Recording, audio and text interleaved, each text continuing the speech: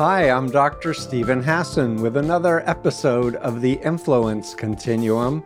I have a very special guest with me today, Michael Cohen.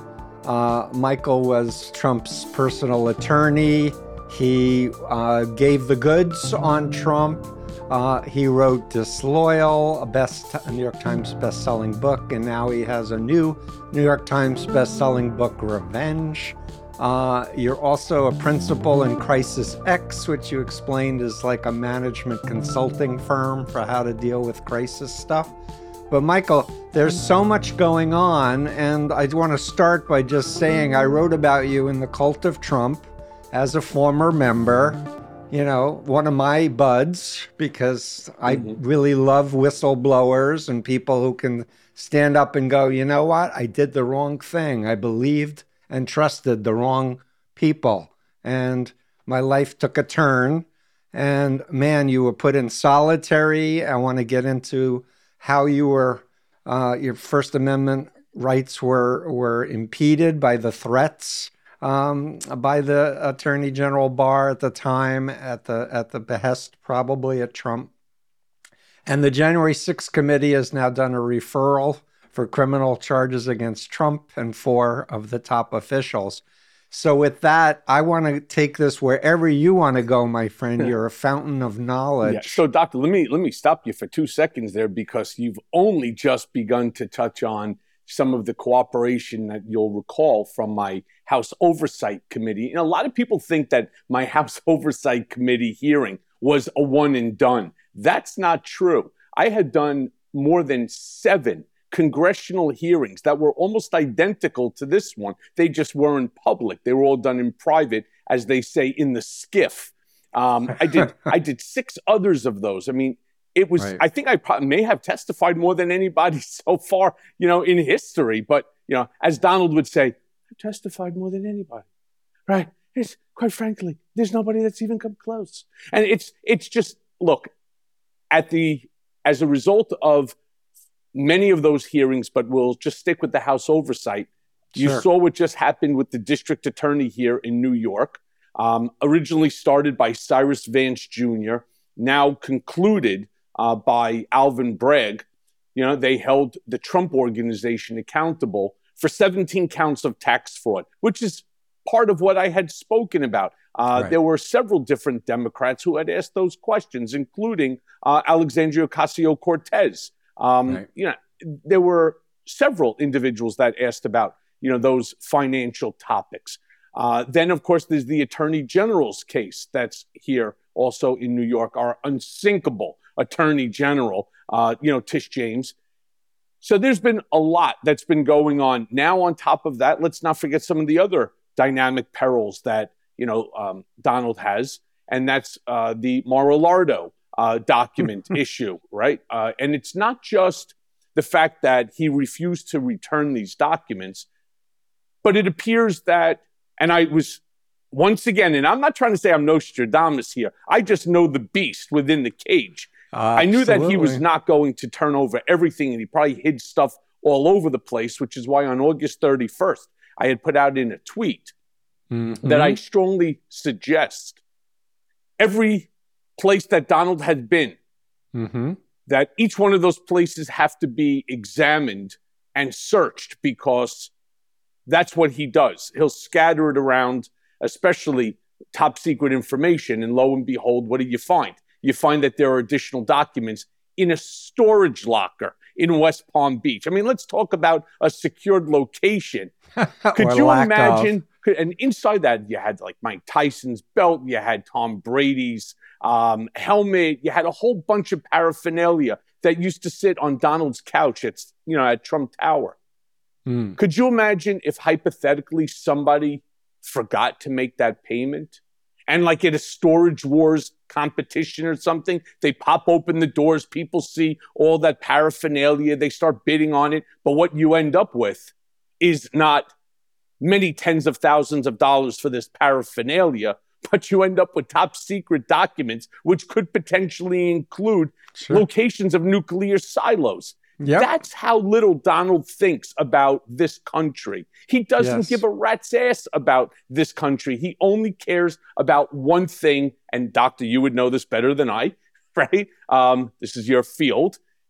He only cares about himself. He's a narcissistic sociopath, plain and simple. And if that means he has to burn down this country because the country rebuked him in the second election, in the 2020 election, he's willing to do it.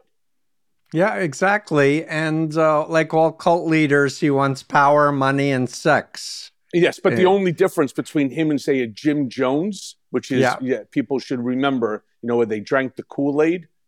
Which, that's by the way, how I ended the cult of Trump, actually, Michael. I said, if he didn't win in 2020, I'm afraid there'll be violence. Remember Jim Jones when he was being held accountable by Congressman Leo Ryan. Sure, but we also have to remember, like Trump, he didn't serve Kool-Aid. What he served was Flavor Aid, which was a knockoff, much cheaper version than Kool-Aid. If you could imagine anything cheaper than, colored sugar. But the only difference is Donald would charge for the flavor ice, or the Flavor Aid, whatever it's called. It's hard to make jokes about this. I know too many victims from the People's Temple.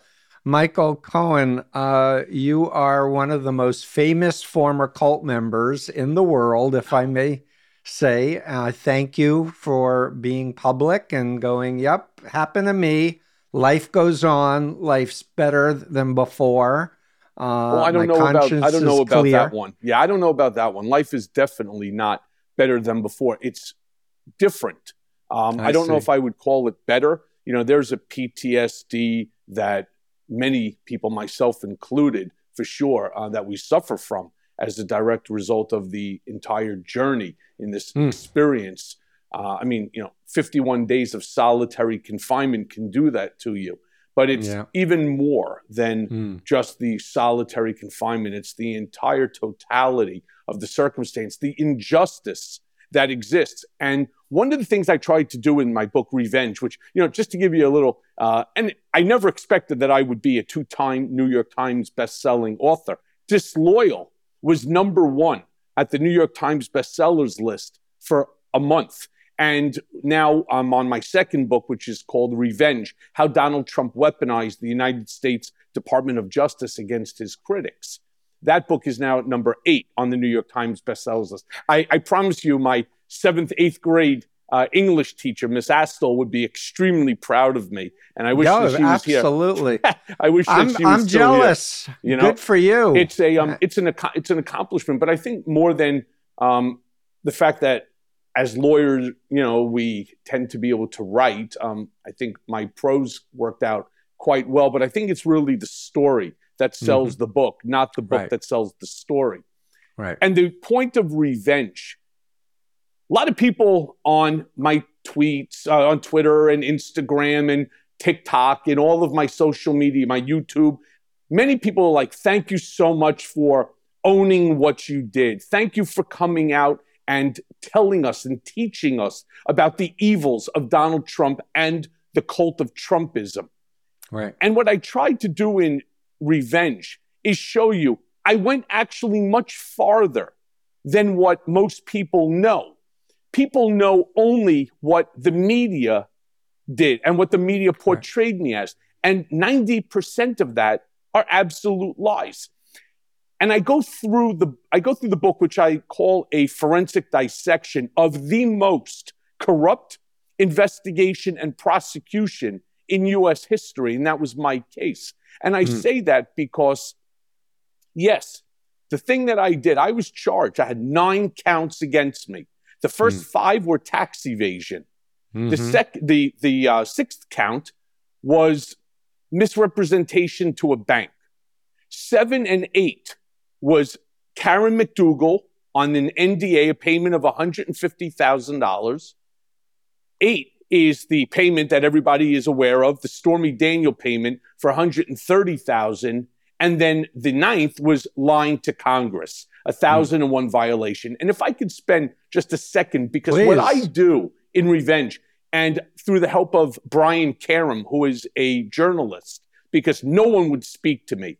We speak to judges through Brian, Brian spoke to FBI agents, current and former, speaks to prosecutors, lawyers, accountants, many, many people, journalists. There was no tax evasion. And people are like, what are you talking about? Then why did you plead? And I'll explain. First of all, I've never not filed a tax return in my entire life. I've never been audited in my entire life. I've actually never even asked for an extension. I've always filed on time. And there was the claim was that there's an $1.3 million that you did not pay taxes on over the 5 years, $260,000 a year. That's true. I don't dispute that. That was an error that was made by my accountant, Jeffrey Getzel, and I sued him. And interestingly enough, I lost on that case. And the judge's determination was because I pled guilty. Obviously, this judge, who's in the same courthouse as Judge Jed Rakoff, who has an excellent book out there, which is called Why the Innocent Plead Guilty and the Guilty Go Free. It's an incredible, incredible book, and I recommend people to read it. People plead for multiple different reasons. I'll explain to you mine as soon as I finish just dissecting it. And we go through this entire scenario. Then the next one, misrepresentation to a bank on the HELOC. I had 80% equity in my home. I had more cash sitting in the bank than my mortgage and the HELOC combined. In fact, I have never missed a payment, not just to this bank, but to any bank that I had ever done business with in my entire life. I've never been late on a credit card payment. There was no economic loss to any person or any institution ever, right? So you have the five. By the way, going back for a quick second to the 5 counts, when you may recall, Paul Manafort was charged with tax evasion. But the reason he was charged with tax evasion, one of the elements that you need, and Lanny Davis went crazy when this was going out. He did a PowerPoint presentation. Anyone that would listen to the story, Lanny was on television running wild because my attorney at the time refused to allow me to do any television to represent myself and my side. In order, there are elements to have tax evasion. You have to hide the money. I never hid the money. Every single dollar that I had earned was by a check, no cash, no overseas bank accounts, no overseas nominees. You may recall there was that big incident at UBS when they had like billions of dollars that people were hiding. I never had a UBS. I've never had an overseas business nominee. There were no fake invoices like he did with that I ostrich believe jacket. you. You were set up, buddy. Wait, it gets worse. It gets worse. At best. And what it really was tax omission, something that happens hundreds of thousands of times a year by the IRS, if not millions.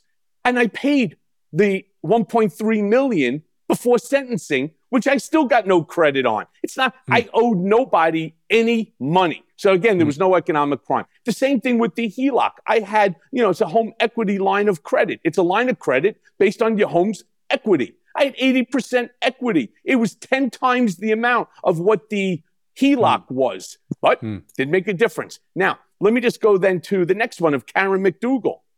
I never paid Karen McDougal. And if you Google it, you'll see, Michael Cohen was responsible for the payoff of 2 of Donald Trump's trysts, the porn star Stormy Daniels and the Playboy playmate Karen McDougal. It's just not true. And again, I go into this with people who were involved in the investigation where one FBI agent turned around and said, I had known weeks before that you were going to be remanded.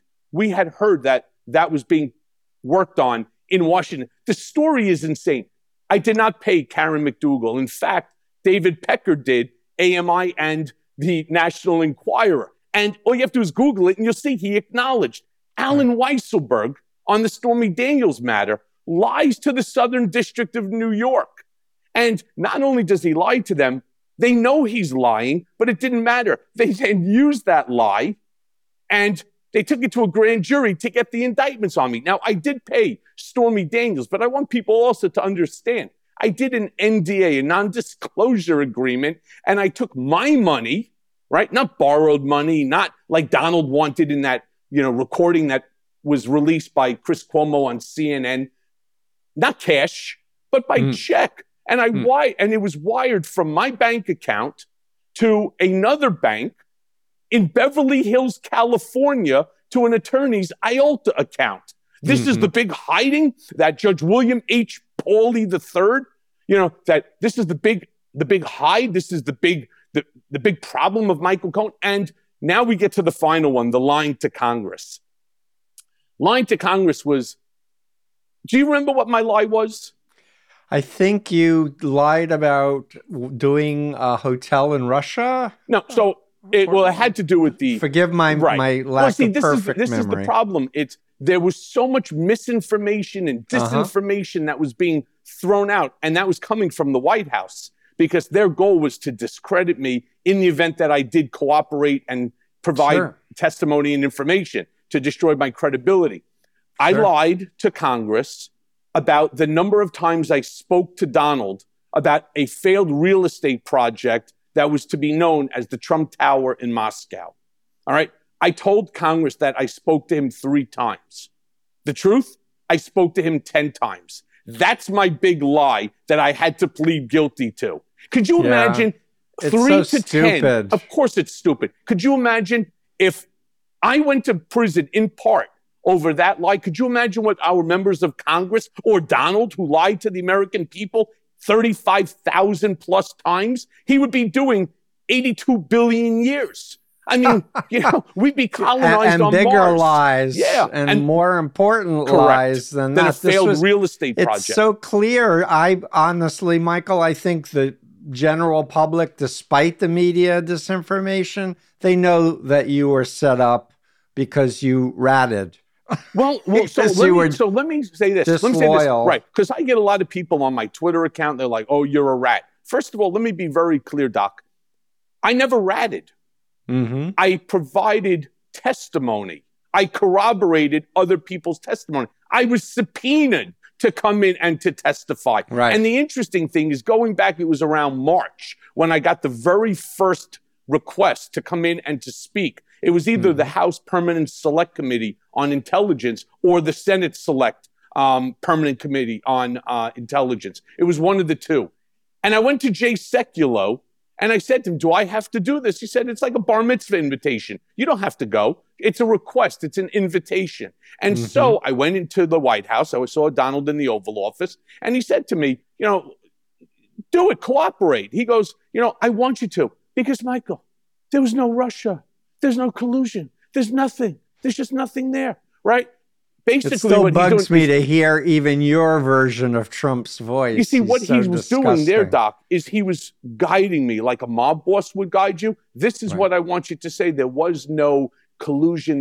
This stay on message was really the point. And ultimately, when I started realizing that the White House was leaking documents and information about me, and all of this came out of the White House's press people and so on, that's when I turned around and I said to George Stephanopoulos, I will never allow history to remember me as the villain of Donald's story. And my loyalty, my first loyalty, belongs to my wife, my daughter, my son, and my country. And I stood up for that. So I want people, at least who are following you, Doc, and I say it all the time, I want them to understand. I went much farther than what people understand. My true one crime here. All right, by the way, let me just go back for 10 seconds, back to this whole scenario with the lie to Congress. I'm not the only one that worked on that statement. It was worked on Jay Sekulow, who was Donald's attorney at the time, by Ty Cobb, by Abby Lowell, who was representing Ivanka and Jared. They chimed in as well. There were a multitude of people involved in drafting that because they wanted everyone to stay on message. And I'm the only one that gets charged? I mean, I just don't get it. 3 to 10? So I want your followers and your listeners to fully understand my true one crime here, if there is one, is really the Stormy Daniels payment, the campaign finance violation. And that I did do. But remember what I said when I was at sentencing. I did it at the direction of and for the benefit of Donald J. Trump. I didn't sleep with Stormy Daniels. He did. Right. And it happened years before I was even working for Donald. I just came in to do a non-disclosure agreement to purchase the life rights to the story so that nobody could discuss it. This is some of the things these are things that are done every single day. There are life rights. Interestingly enough, Ben Stiller tried to buy my life rights for this story, for the story of Disloyal. And I know Ben, he's a great guy. He's funny as hell, right? Mm-hmm. And he's an incredible director, producer, incredible. Right. He wanted to do Disloyal. He wanted to buy the life rights. So could you imagine if hypothetically I sold him the life rights and next thing you know, they got him in handcuffs, taking him away? The whole thing is just bullshit. But don't you have a lawsuit now against the DOJ, Barr? Like, talk a little bit more about what's cooking from you. So I end up getting 36 months. I couldn't believe it. Honestly, let me just say this to you also. I didn't write my allocution. That was written by Tom McKay and Nicholas Roos. They're two prosecutors over at the Southern District of New York. They wrote the allocution. I was directed how to read it and how to answer to Judge Pauly. Right? And I was given 48 hours from a Friday at 5:30 p.m. to Monday that if I didn't do as they said, they were filing an 80-page indictment and it was going to include my wife. And just so that people understand, my wife is the sweetest, most innocent person. Where they were going to get her is as a co-conspirator to the hush money payment because we filed joint tax returns and because the repayment money, the $35,000 a month that I was receiving, which was a repayment from Trump to me for the money that I outlaid, was placed into her bank account at Capital One Bank. And the reason that was done is because I was hit by a group of what do you call them? These identity thieves. And one guy had a New York State valid driver's license with my information on it and his picture. And he was running around Capital One banks and taking out, money from my bank accounts. So we locked all my bank accounts down. And when these checks would come in, because there was an entire investigation over, I went to the police, I filed a report. Could you imagine? Now they're going to go after my wife as a co-conspirator. Well, they were squeezing you. There's no way in the world. At the time I was married to her for 24 years. Now we're 28. We're going on 28. There was no way I was going to allow them to embarrass her, perp walk her in front of the press, with her hands behind her back, run her through the process. And I promise you, these bastards would do exactly to her what I saw them do to other wives of guys that I was with in Otisville. They put them in Danbury for 6 months to a year. And I scratch my head and I say, what the hell did they have to do with anything? Right? It doesn't matter.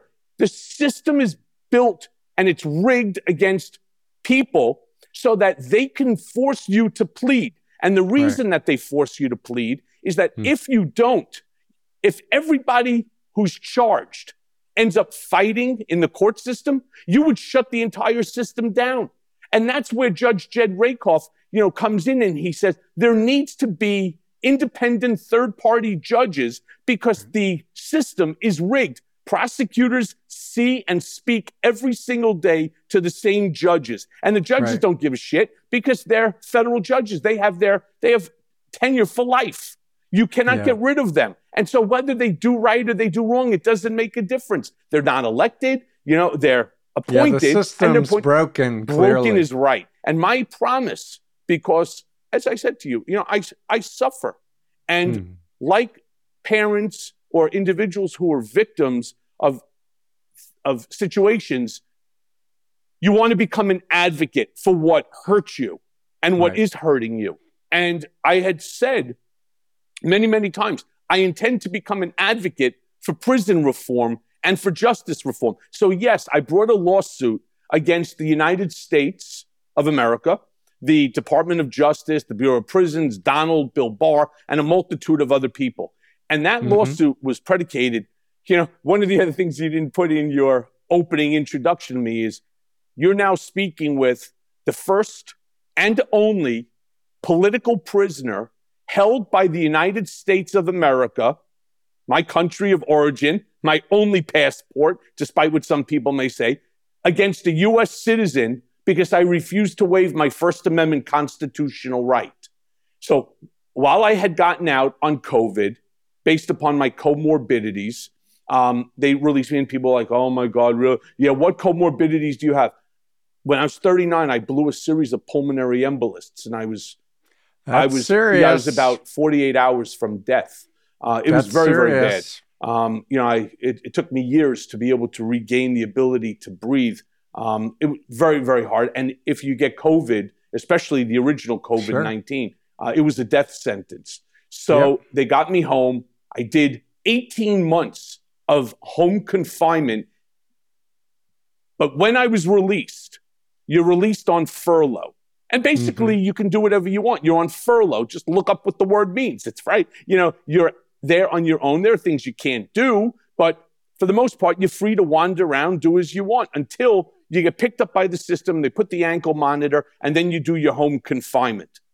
Yeah, but didn't you develop one of the top podcasts on the planet? The answer is, culpa? Well, yes, we're going to get to that in 2 seconds. But what ended up happening here, based upon my lawsuit, when I was on furlough, I got my date for, and this is discussed at length because this is the most heinous thing that anyone could ever imagine. I was told to go to the Bronx to a group called GEO that does all of the monitoring for the Bureau of Prisons when it comes to home confinement.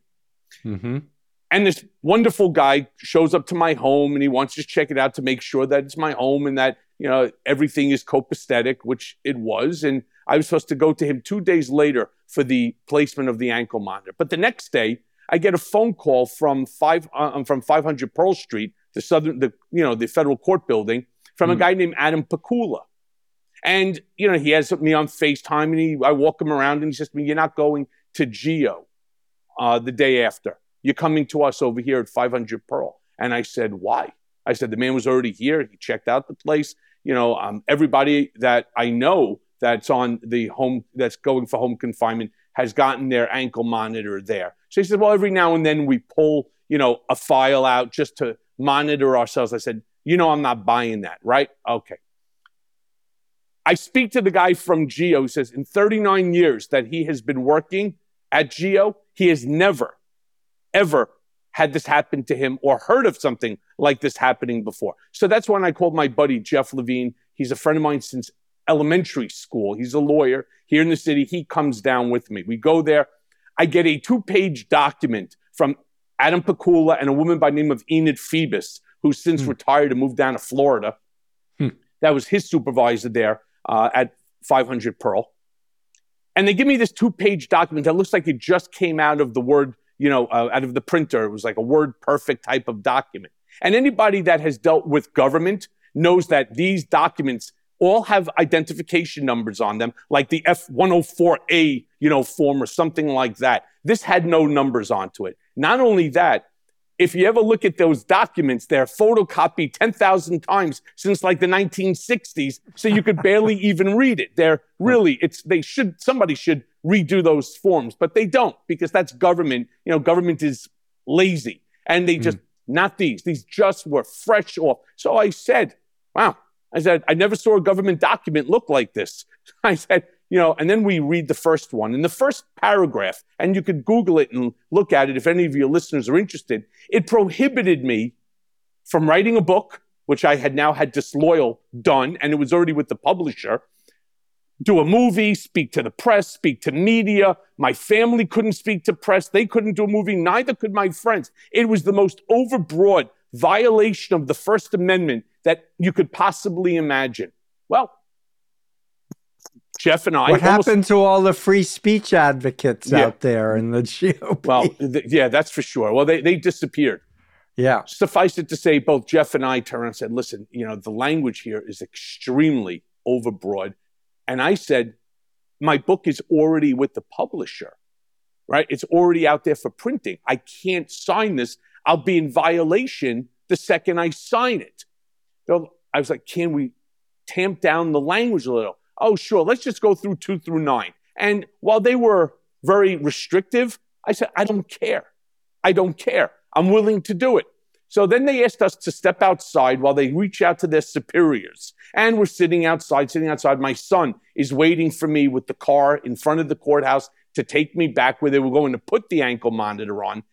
Lo and behold, about an hour later, 3 marshals are standing over us, handcuffs and shackles, like I'm Hannibal fucking Lecter. 3 with handcuffs and shackles. I don't know if you've ever felt shackles. They weigh like 30 pounds. They're heavy, all right?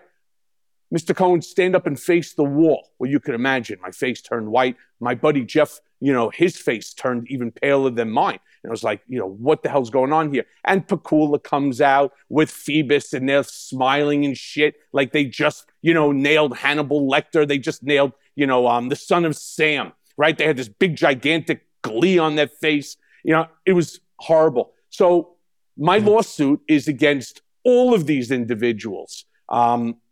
From MCC's Patrick McFarland, who signed the remand order to everybody, all the way up and down. Do you know, I tried to get the documentation from FOIA on this because FOIA is, it's our right to have it, the Freedom of Information Act suit, right? Sure. So I go ahead and we file under that.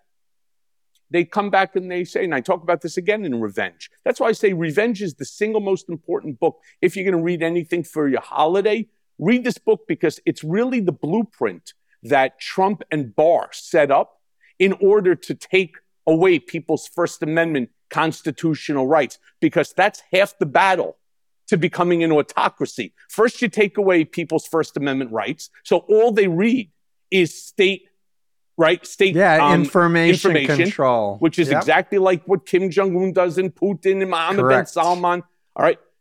The second thing is you take over the military or you create your own military. Well, what do you think January 6th was? It was a paramilitary Trump organization or Trump group with MAGA hats and shirts and flags and Trump 2020. That became his paramilitary group. So anyone that thinks that they don't now have the playbook, I dissect it and show you what you need to be careful for the next Donald Trump 2.0 that could come in. That's actually smarter than Donald, because they all are, and more ruthless, which is not that easy, but I'm sure many people say that, Ron DeSantis is. And then they now have the playbook. They have the play, what failed. So maybe you make a couple of tweaks like a football coach would do in order to make a successful play. That's why I'm now suing all of them. That case, interestingly enough, because of the overturn not just of Roe v. Wade by this very, very interesting Supreme Court that we now have to contend with. Federalist Society Supreme Court of right-wing Catholics. Yep. They also, these theocracy, driven judges, they also overturned the Bivens case, which was the precedented case on how you bring an action against the government if they violate your constitutional rights. They overturned it. I didn't know this. Yes, they overturned it. And that's what the judge in my specific case, Judge Lyman, wrote. What they did to you was disgraceful and improper, right? Under constitutional law and so on. He goes, but my hands are tied. Now, he gave possibly the greatest decision that one could have as you're going for an appeal, because he even acknowledged Judge Alvin K. Hellerstein, a federal court judge here in New York, who was the judge that Danya Perry filed the habeas motion in order to have me removed from Otisville the second time when they unconstitutionally remanded me. So while it's a little bit complicated and specific, if you read the book, it breaks it down even with more specificity. So we are filing an appeal, and we truly believe that we're going to win. It's interesting because in that Bivens case, Judge Clarence Thomas writes that Bivens cannot be expanded, that it should go to Congress the same way that, the Roe v. Wade, it's a state's decision, it should not be a federal, which makes no sense to me.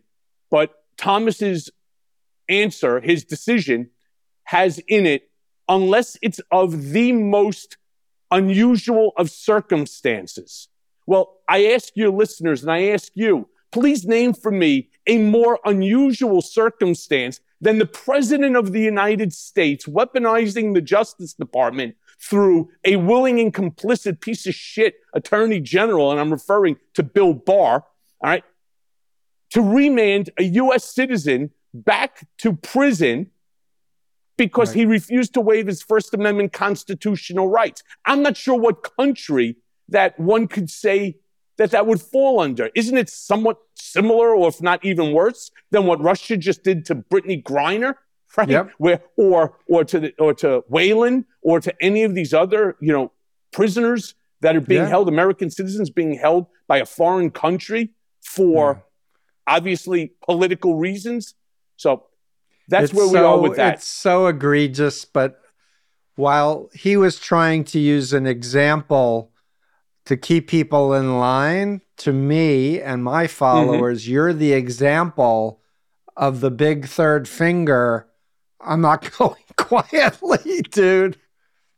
Exactly. That's what it was. It was to tell everybody, you want to play with me? This is what's going to happen to you. I'm the man in charge and you are not. And I'm so in charge that I could even go as far as violating your constitutional right. And he doesn't care about the Constitution. You heard just a week or so ago, said that we should tear up the Constitution. Joe Biden should be removed as the president and he should be installed. Right? I mean, it's the Mooney playbook, actually. It sure in is. 1974, Moon said that the democracy was satanic and we need to change the Constitution, make it a capital offense for people to do things against the orders of the Unification Church. Yet here I am, still standing, still fighting, and still the reason that there's about 9 different pending legal matters, if not more, against Trump, the Trump Organization, and others. Interestingly enough, I've received absolutely zero credit from government. Zero. Oh, I was telling you about the FOIA request. So I want to get those documents so that I can use it in my lawsuit.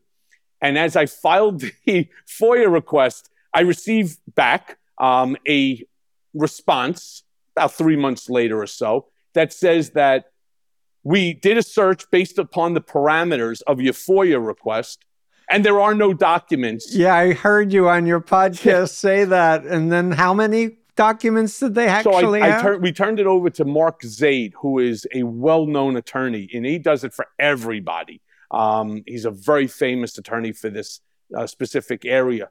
Over 460,000 documents. So we went from 0 to 460,000. They were required to turn over to me 500 documents a month starting August. Just so you understand, 0 has been turned over. And what they sent on the 24th of August, it was supposed to be received the August 23rd, what they sent on the 24th is a letter stating that after reviewing the documents, it appears that there's information that would compromise another federal agency, and so we have to send it to them for their redactions. Ultimately, I will get 480,000 plus black pages, maybe words that say, and the Michael Cohen, Trump, and the, or because, and that'll be it.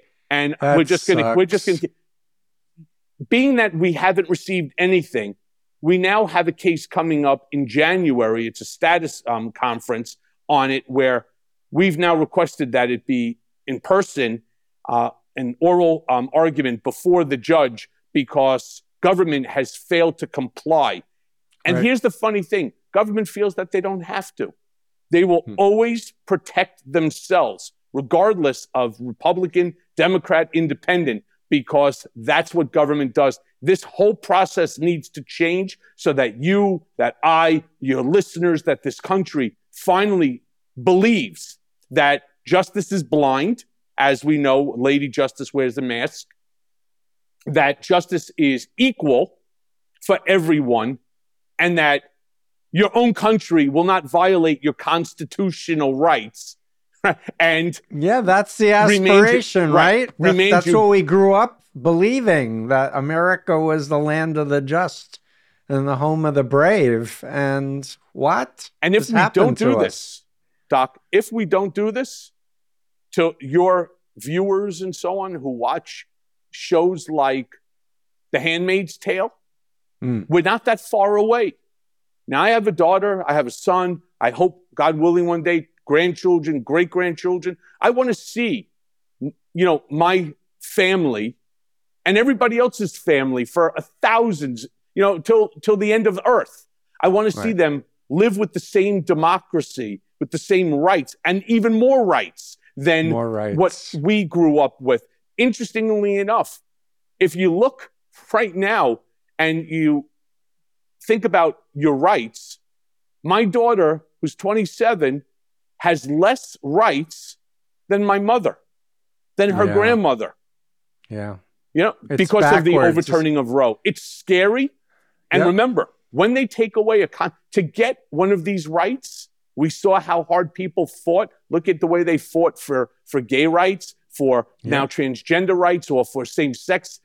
Thank goodness that the Supreme Court knew that they knew that if they went ahead and they did the Obergefell case the way they did Roe, that there would be a massive uprising in this country. And so they were willing to, push it off and allow states to make certain, decisions onto it. It's a nightmare, no matter how you want to describe it.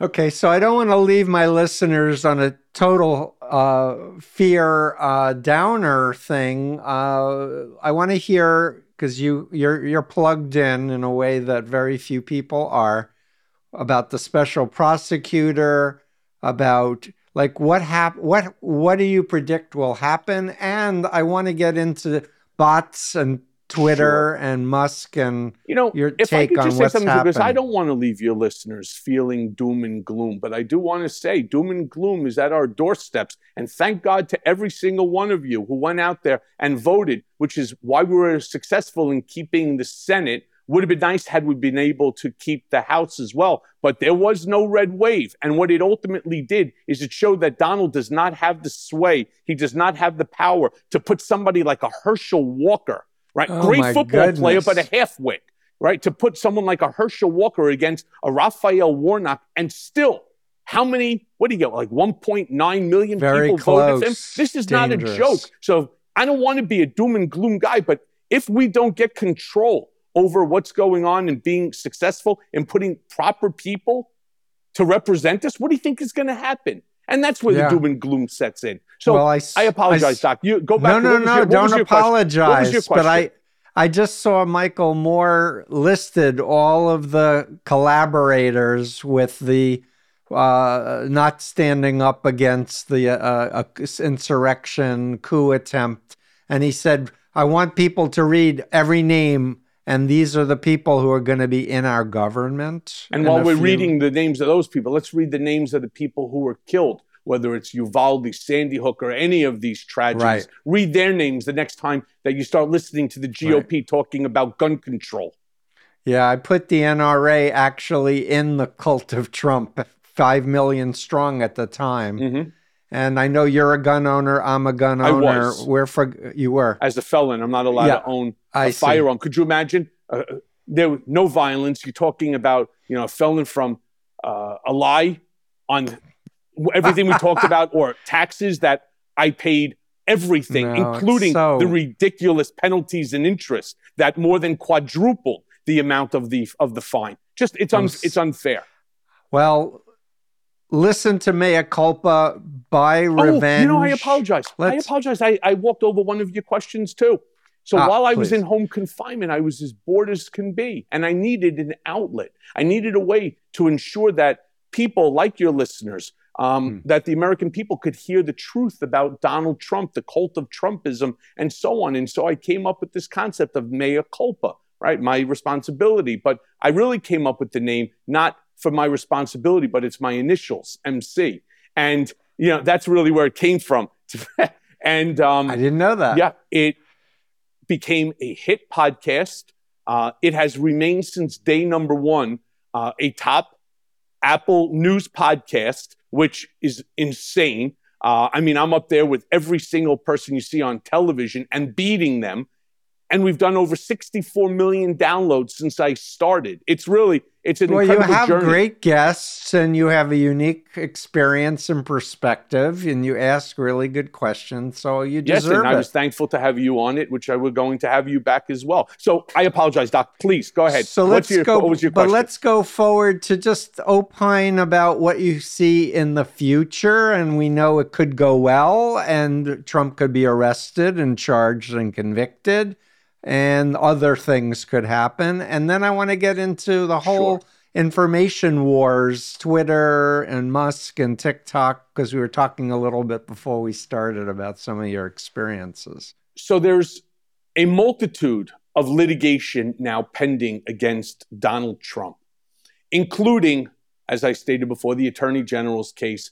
That's happening. That case is going to trial. It doesn't just include Donald, but it includes Ivanka, Don Jr., Eric as well as I think some other people. Then there's also a lot of rumbling that the district attorney here in New York, Alvin Bragg, as a result of the case, is now going to, or is considering, and this has been reported, he's considering bringing charges against Trump for campaign violation, finance violations.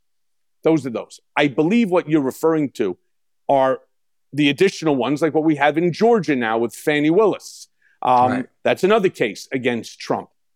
Then, of course, you have the two cases, the Mar-a-Lago case, as well as the January 6th case that Jack Smith, the special prosecutor, is looking at. Now, we could talk about all the other multitude of cases that are still out there, like the E. Jean Carroll case and so many others. Yeah, the rape cases. Whatever happened to those? Those were put on hold. Don't know. But what I will tell you, I believe that based upon where the cases are at and based upon the evidence and the simplicity of the case, I believe that the Jack Smith case against Donald Trump for the documents is the easiest to prosecute because there is no defense for it. Donald himself stupidly went out and stated, they're mine, and I took them, and I want them back. Yeah. All right? Right. All right. There's nothing more to say here. They're not yours. They belong to the American people, and they belong in the custody of NARA, the National Archives. Okay? And period, end of story. You were given over a year and a half ago, he was given an opportunity to return them. He returned some, messed up this attorney, Christina Hobb, who could end up getting indicted herself for filing a false document with government, but that document was falsely filed based upon, like what happened to me, at the direction of and for the benefit of Donald J. Trump. She was told by Boris Epstein and another attorney there, Donald wants you to sign this. He returned everything. I believe she has the right to rely upon her client's statement. That would be very good testimony as well. He took them. He hid them. He was given an opportunity. There's an insider there, and you may have heard me say, I believe that it's Ivanka and Jared who are the inside moles, because only inside family would know where your safe is, your rooms are, what's inside of them. It's not as if the cleaning crew knew what the documents were. Then they raid. He starts yelling, and mine, I want him back. I took him, yada, yada. Next thing, they turn around and they return additional documents, which are in that storage facility. I believe that this is a slam dunk. I believe that had Alvin Bragg followed the belief of Mark Pomerantz and Carrie Dunn and indicted Donald personally on tax violations and all sorts of money laundering, bank fraud, wire fraud, etc. I believe that Donald would already be not just indicted, but I believe he would have been prosecuted the same way that they prosecuted Alan Weisselberg, the CFO of the Trump Organization. Right. So let's switch gears. Information wars. We are both on Twitter. I read you, and I've gone down a few thousand followers. You were saying you go down tens of thousands and up, and you were talking about bots. Yeah. So talk to us, please. So about 10 days ago on Twitter, there was a live forum that featured a guy named .com and Fawaz. They were the two moderators with Elon Musk. And it was live, and there were like 1 million people plus that were on the stream, the conversation. There were 10 speakers, people who asked questions, and everybody else were listeners. I was fortunate enough to be one of those 10 speakers. And I asked Elon, who I then applauded him for wanting First Amendment free speech, because I believe you have to have First Amendment free speech. I don't believe in, foreign misinformation, disinformation, or malinformation. So I think people misunderstood my point. Right. But I asked Elon directly, one of the biggest problems that I see on Twitter are bots and bot farms. And you know that they're bots and bot farms because they don't have a photo of somebody, or if they do, it's somebody else, or it's, let's say, Donald in a Superman outfit, or it's Donald, right. On the toilet because you hate him, whatever it might be. And the person has been a member since 2013 or 2011 or 2020, and they have 0 followers, 10 followers, 20 followers. All right. I promise you, they're not real. And what they do is they have the ability to change the conversation and steer it back to that misinformation, disinformation, malinformation. So I asked Elon, what are you going to do in order to combat this? Because if your goal is to have a legitimate platform where, and I don't care, Republican, Democrat, I don't care if you like what I say or you don't like what I say. I want it to be honest and truthful, and it has to be legitimate. Right.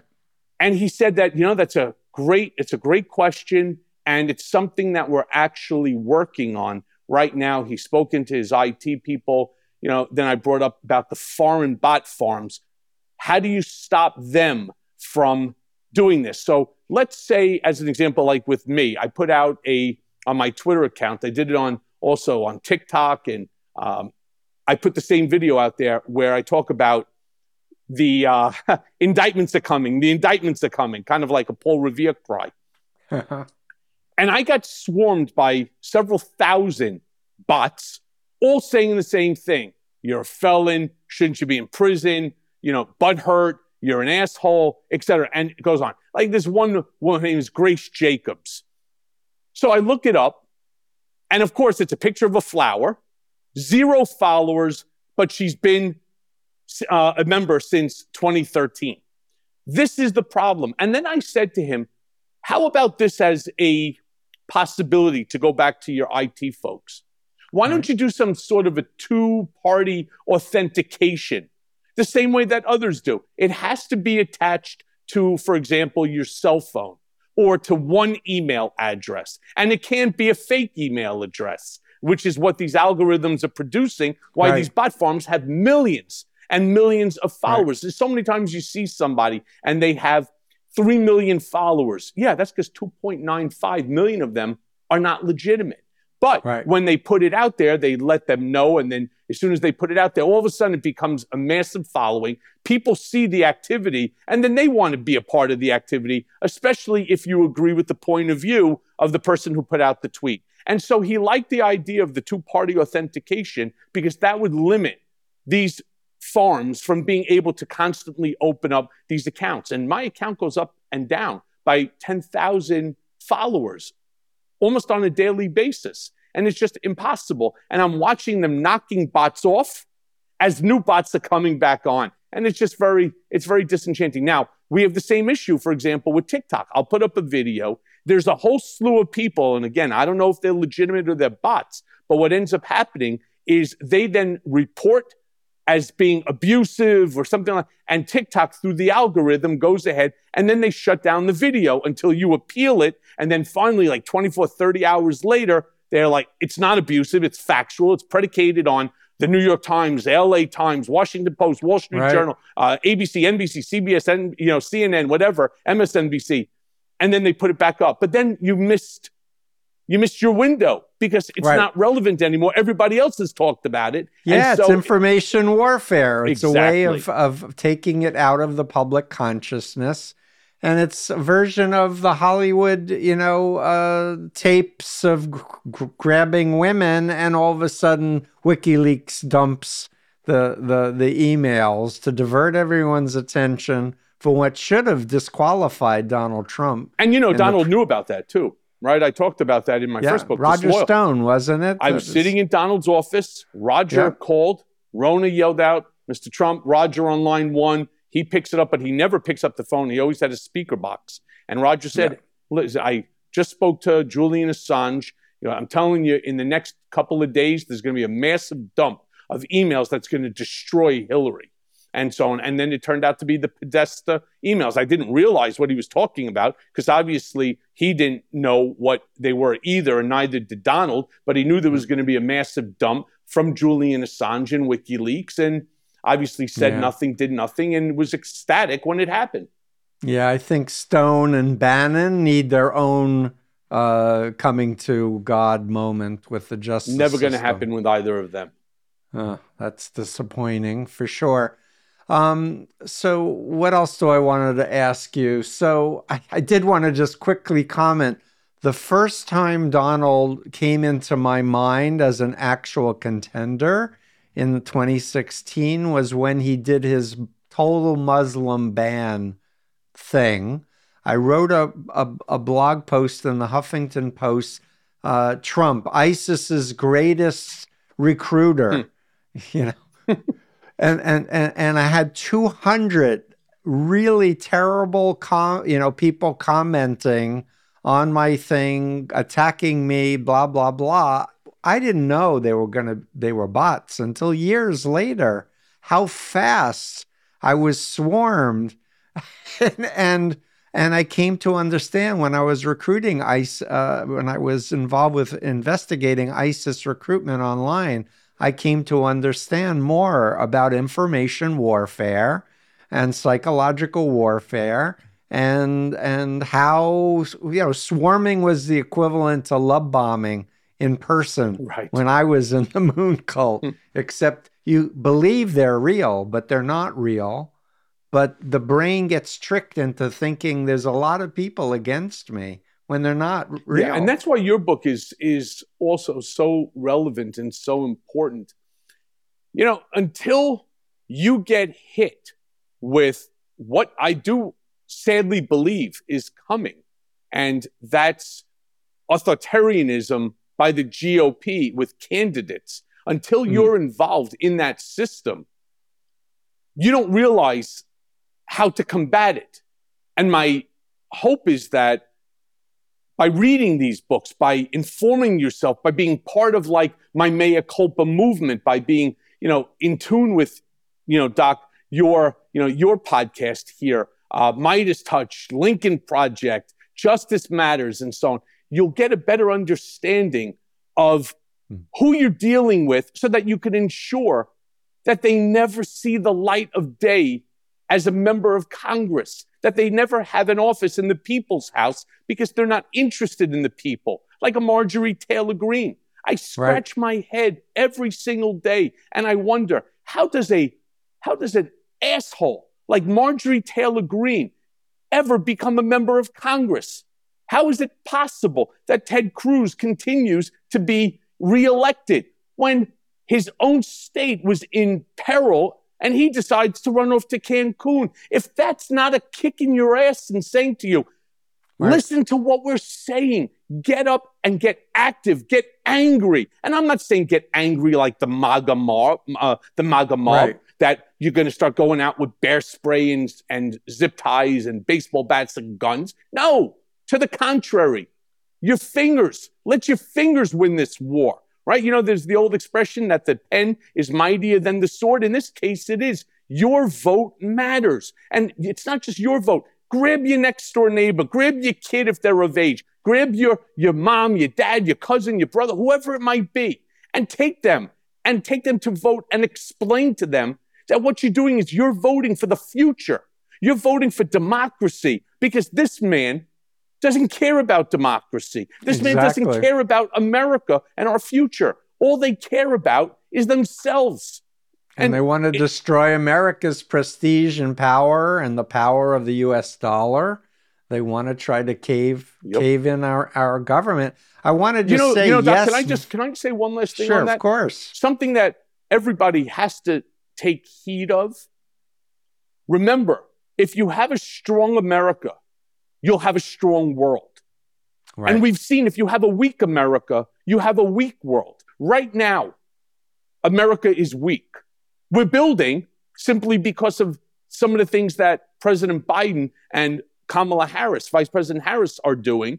And, and the fact that a lot of good people. There are some good people. I love the work of the January 6th committee, frankly. On both sides. But my point is, we need to be stronger and we need to keep growing, because as we grow and become stronger, the world watches and the world emulates. And that's why when you start to see now Russia cozying up with Belarus, and you see the relationship between the two, it better be terrifying to you. And if it's not, my sympathies. Russia is influencing Netanyahu and Israel. And China also. And now Iran and North Korea, right? So we understand it's authoritarians who are malignant narcissists against the rest of us who believe in human rights and rule of law and democratic institutions and science. And I really do want to energize people, not the opposite of like tune out and do video games, and not just wait till the 2024 presidential election. Get involved locally, educate yourself and others about civics, like that whole topic of how does the government run. Boy, have we hurt ourselves, Doc. For example, you have somebody like Jim Jordan. We all know what the history is with the turning a blind eye to the sexual predator at the Ohio wrestling team. But nevertheless, he ends up becoming a member of Congress. Now it looks like he's going to take over as the majority leader. Does anybody not worry about what Jim Jordan intends to do on day number one, forgetting about filing articles of impeachment against Joe Biden, most probably Kamala Harris, but they're also going to file against Dr. Fauci, claiming that Dr. Fauci, this is to all of us who are still here today as a direct result of the benefits of the vaccination. Yep. This is the man that you want to put in, a guy who spent 50 years protecting America's health, and now you want to go after him? Yeah. Yeah. This is what you're going to see. You're going to see a goddamn clown show coming out. And, I don't know if you know this, but 1987 and 1988, I worked in Congress when I was still a student. I was a junior and then a senior at American University in Washington, D.C. I worked for Congressman Joe Moakley, who was a amazing man, a congressman out of Massachusetts. And I worked there, and walking through that building, if you've never done it, I certainly recommend that you do, because you immediately fall in love with the house. First of all, it's your house. It is like the most amazing museum that you could see. And when I watched the January 6th insurrectionists, not the visitors, as Donald and others want to tell you, that were there in an orderly fashion, when I watched them marching through the people's house, smearing feces on art and breaking some of those sculptures, things that had been there for, over 200 years. That's our house. Right. And it would be almost like, the same insurrectionists ringing your doorbell, right, and running through your house on your white carpet with dog shit on the bottom of their shoes. It's insulting and it's disgraceful. Yeah. And it should never, ever happen. Yeah, it certainly should never happen again. Michael Cohen, I'm going to just thank you for everything that you've been doing and continued success. And we need to figure a proactive plan to restore democracy and not just be reactive. So I'm very interested in your crisis management thoughts, not on this particular thing because we're wrapping up, but we really need to get a lot of smart people together who understand what's actually happening. Right. So And can I just say one last thing in of conclusion here? course, So crisis management is it's not necessarily political. Think about what I had done for Donald all of those years in terms of dealing with the press, also strategy in terms of litigation. A lot of people say, oh my God, you broke the law thousands of times on behalf of Donald. That's not true. We were very litigious, but that's what lawyers do. And obviously, as a direct result of all of this, my abilities are even greater in terms of using the press in order to act as we'll call it a companion to your litigation, because it's not just the court of law, but it's also the court of public opinion. Right. And, like I was telling you, I have friends that, oh, my son, just got a DUI. Yeah, that's an easy one. Just, call this lawyer and, they'll file the papers and, they know how to do this. That's not what I'm talking about. I'm talking about the very significant cases where there's problems, which, you may or may not know, and it was obviously written about. I had some meetings and I was involved for about 4+ months with Kanye West when there was a lot of stuff. This is going back 1 year ago. So it was before all of his insanity and the anti-Semitism and the stupidity. And so now I have to be honest with you, because a lot of people say, oh my God, why would you work with Kanye after working with Donald? It's like the two craziest people on the planet. Kanye never said an anti-Semitic thing to me. In fact, the only thing that he would say to me is that we're both Jewish, which I thought was interesting as I would try to explain to him, because we would meet up here in the city. We'd speak on the phone every single day. And we would talk about Judaism. We would talk about family. But he had a lot of open issues that needed to be dealt with. And I was successful in handling all of those, which is how our relationship then came to an end. Up until, of course, the guy went wild. And we see the same thing with like Kyrie Irving. And we see, other issues that are unfortunately plaguing our country. I think they've been psyoped myself. Yeah. That's just the theory that they didn't just wake up being crazy and against their previous values and such. But Michael Cohen, mea culpa, New York Times bestselling author 2 times, Disloyal and now Revenge. That's now out, and I got it on Audible. So if you like to listen, you can get it on Audible, you get it on Kindle, you can get it hard copy. It's so important. I beseech everybody. You have to read it. No, that's so why that I wanted you on. Doing. I want to help people understand the facts and what is actually happening to try to rectify the injustices that were done to you, Michael Cohen. Thank you. And I hope to meet you in person one day. Well, whenever. Where are you at, by the way? I live in Boston. Oh, okay. Well, but I'm coming to New York, actually, to give a talk on January 8th for the Ethical Culture Society post January 6th, 1 year later. And where is that going to be? I'll tell at the Ethical Culture Society of Manhattan. I don't know the When I said where is it going to be, I know it's what it's called. I was talking about the location. I'm sorry, I don't know the actual address, but if you just Google Ethical Culture New York, I'll be there. And so will I. And opining. Great. I will see you there. Thanks so much. Good to see you, Doc. Okay, bye.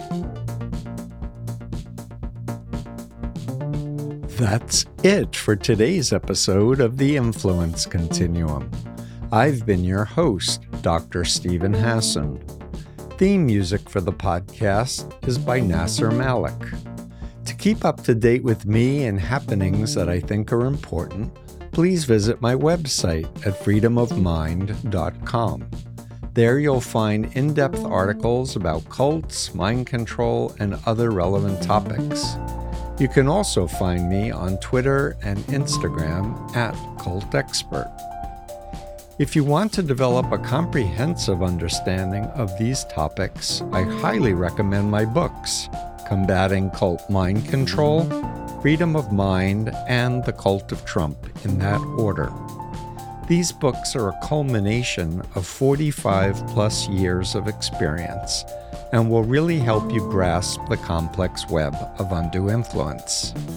I have also launched a new 9-hour online course for anyone interested in a deep dive into issues related to recovering from undue influence in all forms. While this course is designed for clinicians, everyone can benefit. If you're a former member, I congratulate you for your bravery and invite you to use the hashtag #IGotOut and join our online community at igotout.org. Remember, love is stronger than mind control. And thanks for listening.